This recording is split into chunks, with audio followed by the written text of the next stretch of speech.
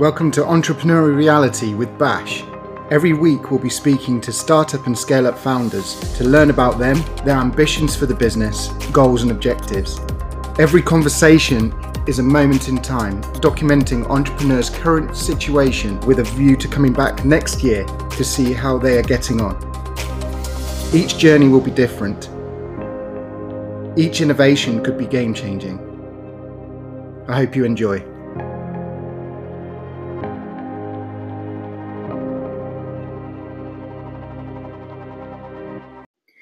Hey, this is Bash again. Just a quick one. I just want to raise your awareness of a fantastic magazine that will help anybody looking to build and create a new business, especially in the tech industry. It's called the Startup Magazine. Check it out. It covers the whole breadth of information from finance to legal to sales and marketing. It's well worth the read. So yes, thestartupmag.com. Check it out. Anyway, back to the conversations. I hope you enjoy. Welcome to Entrepreneurial Reality with Bash, and I have here with me Andrea Summer. I'm really excited to have her on the podcast today. So it's Series 1, Episode 8. And Andrea, if you could be so kind as to introduce yourself, your company, the project you're working on, and a bit of background about who you are and how you got here today. Sure. Thanks for having me. I'm Andrea Summer. I'm the founder and CEO of Hiver. We're a technology startup that's female founded and majority women. And we operate in the event space. And we use advanced technology and sensor data to help networkers remember the names of everyone that they meet while they're networking at an event. And then we also aggregate this data in an anonymized way and provide that back to the event organizers to help them make their events more successful and more engaging. We have existed for about 3.5 years. And just in July of this year, the product came out of beta. So we're in the very early stages of commercializing the product. My background is in strategy and technology strategy in particular. I was a consultant for many years, both on the marketing side and also on the strategy side, focusing on growth initiatives. I love to grow things. And so, working on something entrepreneurial that's my own is something that's really exciting for me. So what got you to a stage where, from moving from a consulting background to building a business? I think I was a little bit of an accidental entrepreneur. When I was in business school, I did this exercise, which sounds completely weird, but is actually super helpful. And I would recommend everyone do it, which is to write your obituary from the point of view of your best friend. And it really helps you think about, what is it that I want my life to be about? How do I actually want to spend my days in this world and doing? And it really made me realize that I did not want to spend my days being a consultant. I wanted to actually do something that would have more impact to the world. And in particular around technology, which is an area that I've always really been passionate about. And so when I went to business school, I went because I wanted career acceleration for my consulting life and my corporate life. And in reality, having that experience with writing my obituary opened my mind up to exploring new possibilities. And it's through that I discovered entrepreneurship as a possible career path for myself. I attended a lot of events and talked to a lot of people. And that's really how I landed in entrepreneurship. Hiver really originated as a project in one of my courses. And then it kind of very slowly evolved by myself or with a small team to being something that was actually funded by external investors, to being something that was with a bigger team. And then eventually last year, I quit my full-time job as a consultant, and I took the plunge into the murky waters of entrepreneurship. Well, congratulations on doing that. And I'm sure the journey was quite stressful at times, quite challenging. It would be good to drill into a bit more about Hiver, the company, and also the experiences you faced and had when going through the funding itself. So for the benefit of the listeners and myself, when engaging with investors, how did you go about sourcing such investment and the key people that could help Yeah, I mean, I think for me, I there were two factors that really were influential and key in really shaping the way that I've raised investment on both the rounds that I've done. Hmm. The first is making the conscious decision to only bring in what I call smart money rather than dumb money. That's not a term that I invented. It's not a term that I borrowed from someone else. But what I mean by that is actually bringing in investors who have experience and who can actually help me build the business rather than just investors that just bring money. Hmm. And so I try to do that as much as possible by bringing investors that have either tech or event experience or who are also very experienced in investment themselves so that we can tap into those networks to grow the business and to, for the fundraising round itself. The second thing that I think was really important is to really have a lead investor early on as possible. I was really lucky that one of my professors in business school who taught one of the entrepreneurial courses that I took, is actually an investor, and he's on the chair of EC, and he's also an angel investor himself. And he really was fascinated by my project and became my lead investor very early on in the kind of life of the business. Hmm. And he, because he's so experienced and has so many contacts, was very instrumental in facilitating those initial introductions that helped us get the initial momentum that we needed to raise investment. Because I think with investors, investors never want to be the first one, to put money in. They're a little bit risk averse and sometimes a lot risk averse. And so having a little bit of early traction can really help attract investors that might otherwise be reluctant to put money into your business. So having a good advocate is really important. That's great insight and recommendation. Thank you. And what validation you're going through your course at London Business School, and the instructor invests in your business. Wow, that's Yeah. better than getting an A plus or A star on a piece of paper, isn't it? In the course you sort of like learn, you're going to skim over like the investment part, and then when push comes to shove and you actually have to raise money, you're like, how is this actually done? I'm not entirely sure I know how this is actually done. And I think that I just met him for dinner and was just like, can you actually talk me through how this actually is done? And at the end of the dinner he was like, why aren't you going to ask me? And I'm like, ask you what? And he's like, if I'm going to invest. And I was like, oh, didn't know I could ask you. And then he's like, well, ask me. And I'm like, why are you going to invest? And he's like, yeah, duh, that's why I'm here. So it was really funny. As a rising star in the technology industry, as a woman, there are other challenges that are being faced institutionally across the industry. Yeah. It'd be great to get your views on how you've overcome them yourself, and how do you press on despite certain stigmas that may still exist in certain organizations. Yeah, I mean, I think the stigma is pervasive. It's almost everywhere, and I think bias, and in particular gender bias, is something that we all are afflicted with, men and women alike. So it was very difficult, I think, especially in the early stages, for me to get comfortable with actually being different. My initial inclination and my initial experience raising investment was, I was probably the only woman or maybe one of two women that were pitching in a pool of 10 businesses. At first I felt really intimidated because I was like, well, no one's going to invest in my business. I don't look like they do. I don't talk like they do. I'm just so different. And actually what I realized is that difference is actually a differentiator. And that means that while there may be 10 businesses presenting, at least the two women who present will be really memorable to those investors, whereas the other 8 guys in suits may be a bit of a blur. So I actually started to really tap into that difference. And rather than try to sort of smooth it out, I tried to emphasize that point and really talk openly about being a woman in tech and a women entrepreneur and the challenges around that. And I think a lot of investors feel that they have a responsibility to change the way that the investor community behaves. And so that attracted investors who are really supportive and who really believe in the ethos that I've built my business around.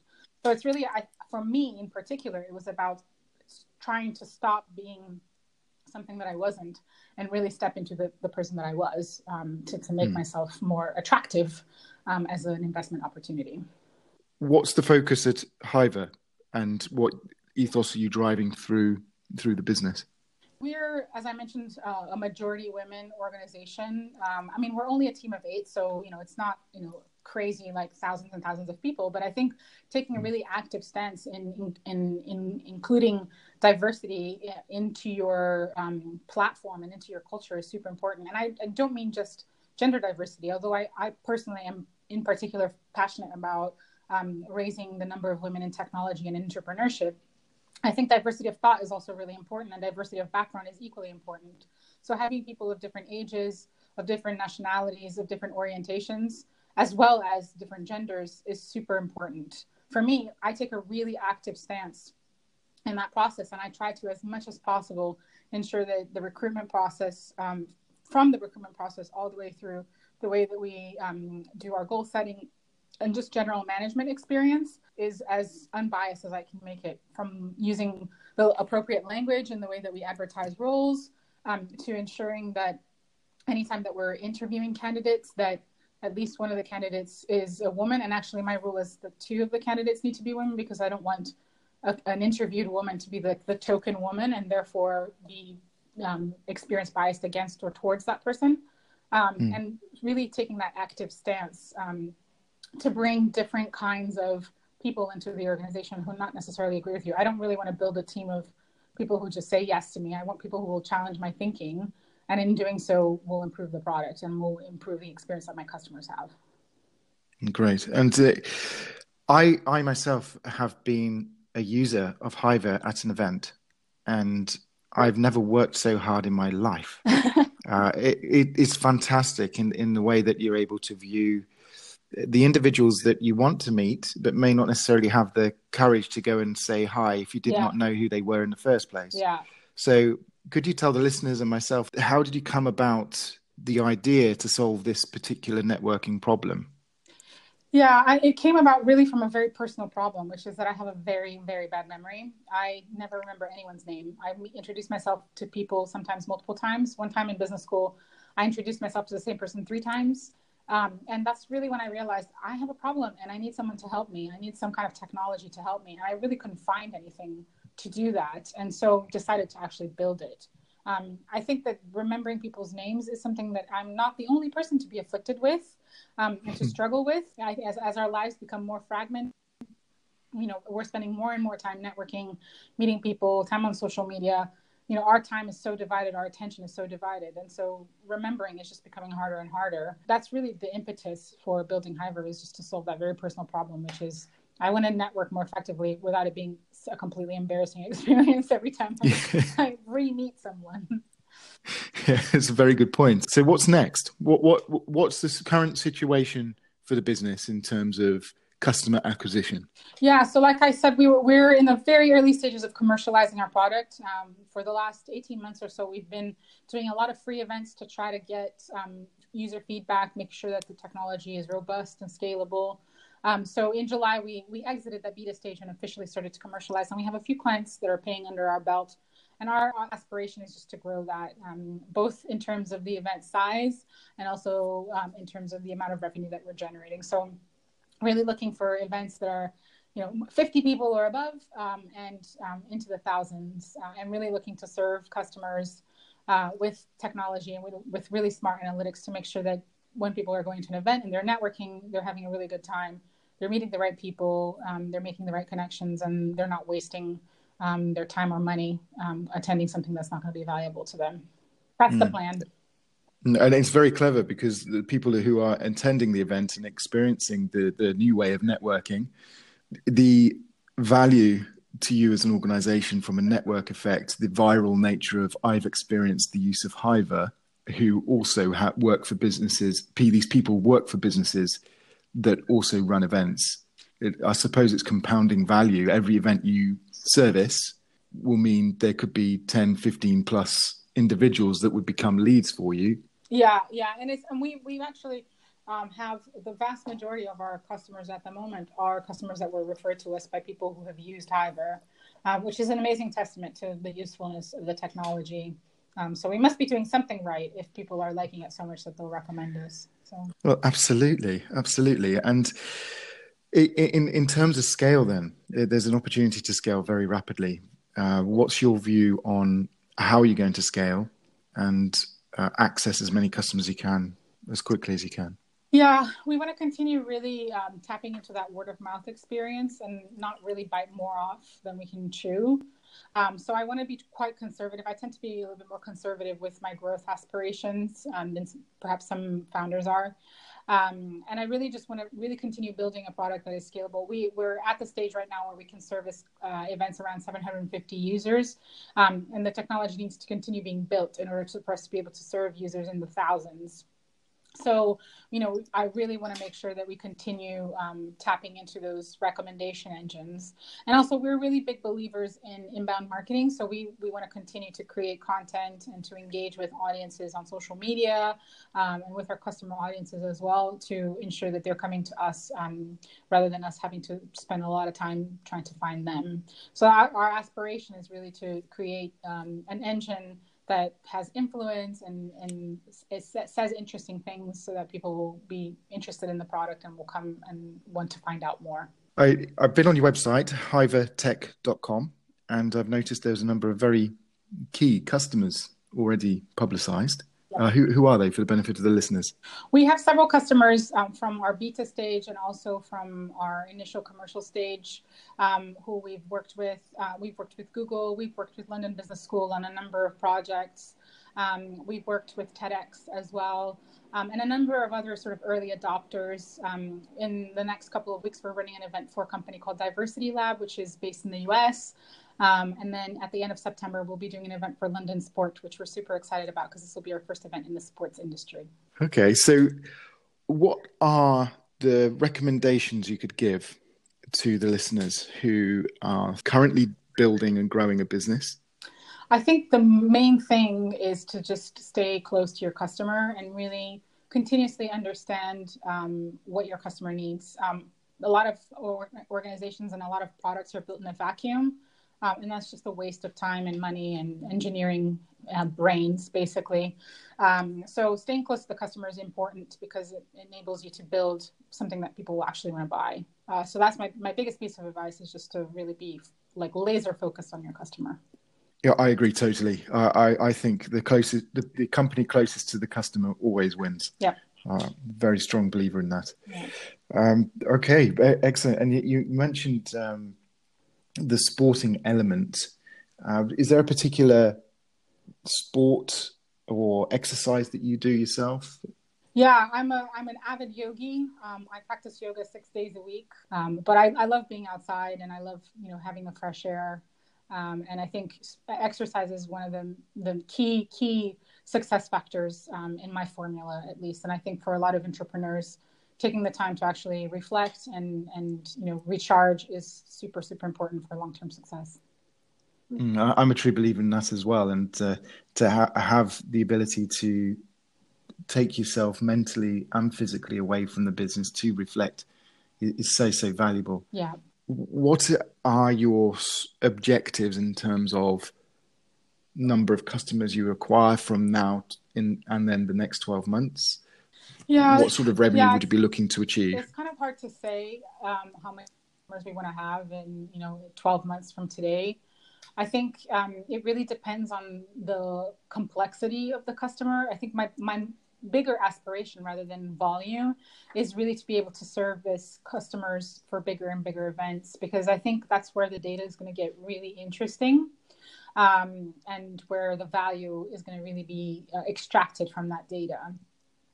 So for me, I think the bigger question for me is not necessarily, having thousands and thousands of customers, but really making sure that the customers have of the product evolving. When we have a ton of new features that we want to incorporate as well. And I think with bigger events, those features will become even more relevant. For the listeners who are maybe prospective customers of yours, what's the sort of business model that you have in terms of cost? Just not necessarily the cost, but how do you structure your licensing? We structure things in two ways. We can either service an event, a standalone event, and having people rent the wearable, and then creation of an event instance within our connector tool, and also an analytics report, and that can be done on a per user basis.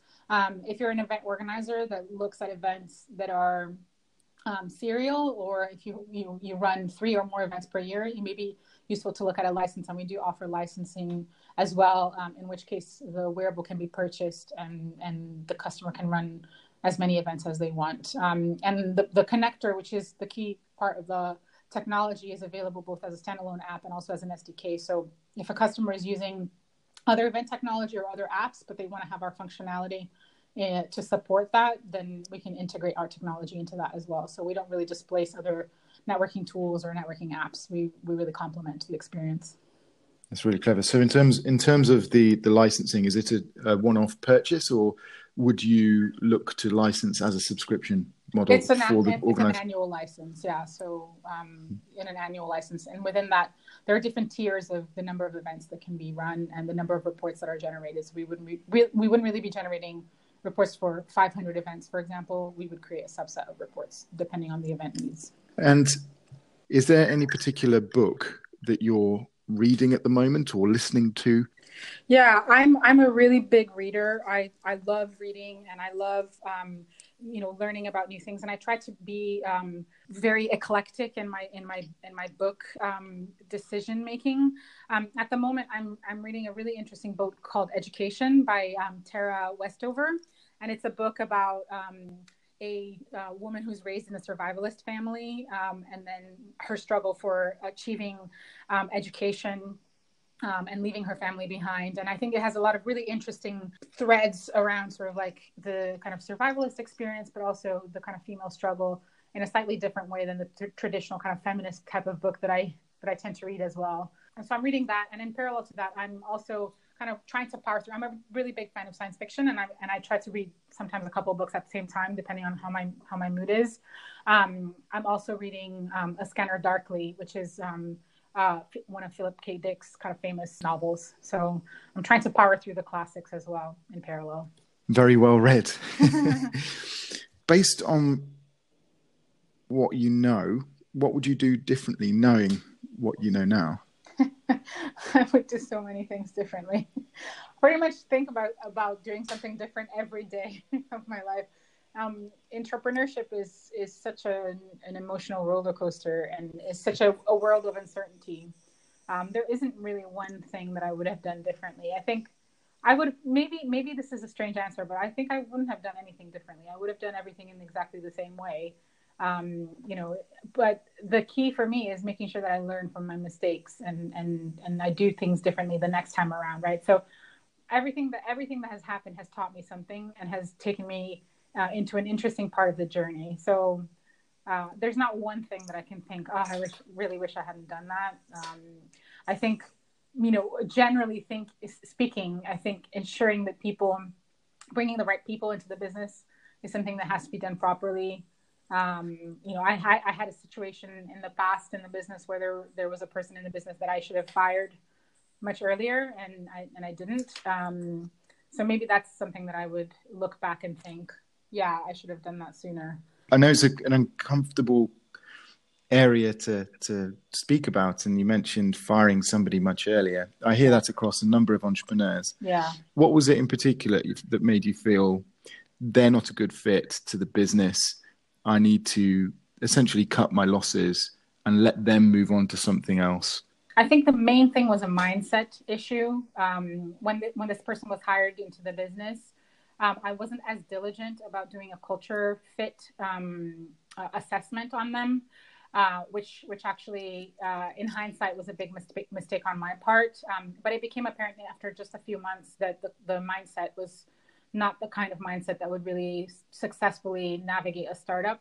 They were someone who really needed a lot of guidance and a lot of predictability and had a high level of discomfort with uncertainty. And those are just not things that you can really offer in a startup. If you're the kind of person who needs stability and predictability, don't come work in a startup. There's no such thing. There's no day that's predictable. Every day is different, and you're constantly changing directions and shifting gears. And so you have to really be energized by that controlled chaos. And this person was absolutely not. They had a complete fixed mindset and a huge discomfort for anything changing. And it wasn't fair to them or to us. You're very kind to share that. Thank you very much. There's a question that I'm being quite selfish now. I want to learn this myself.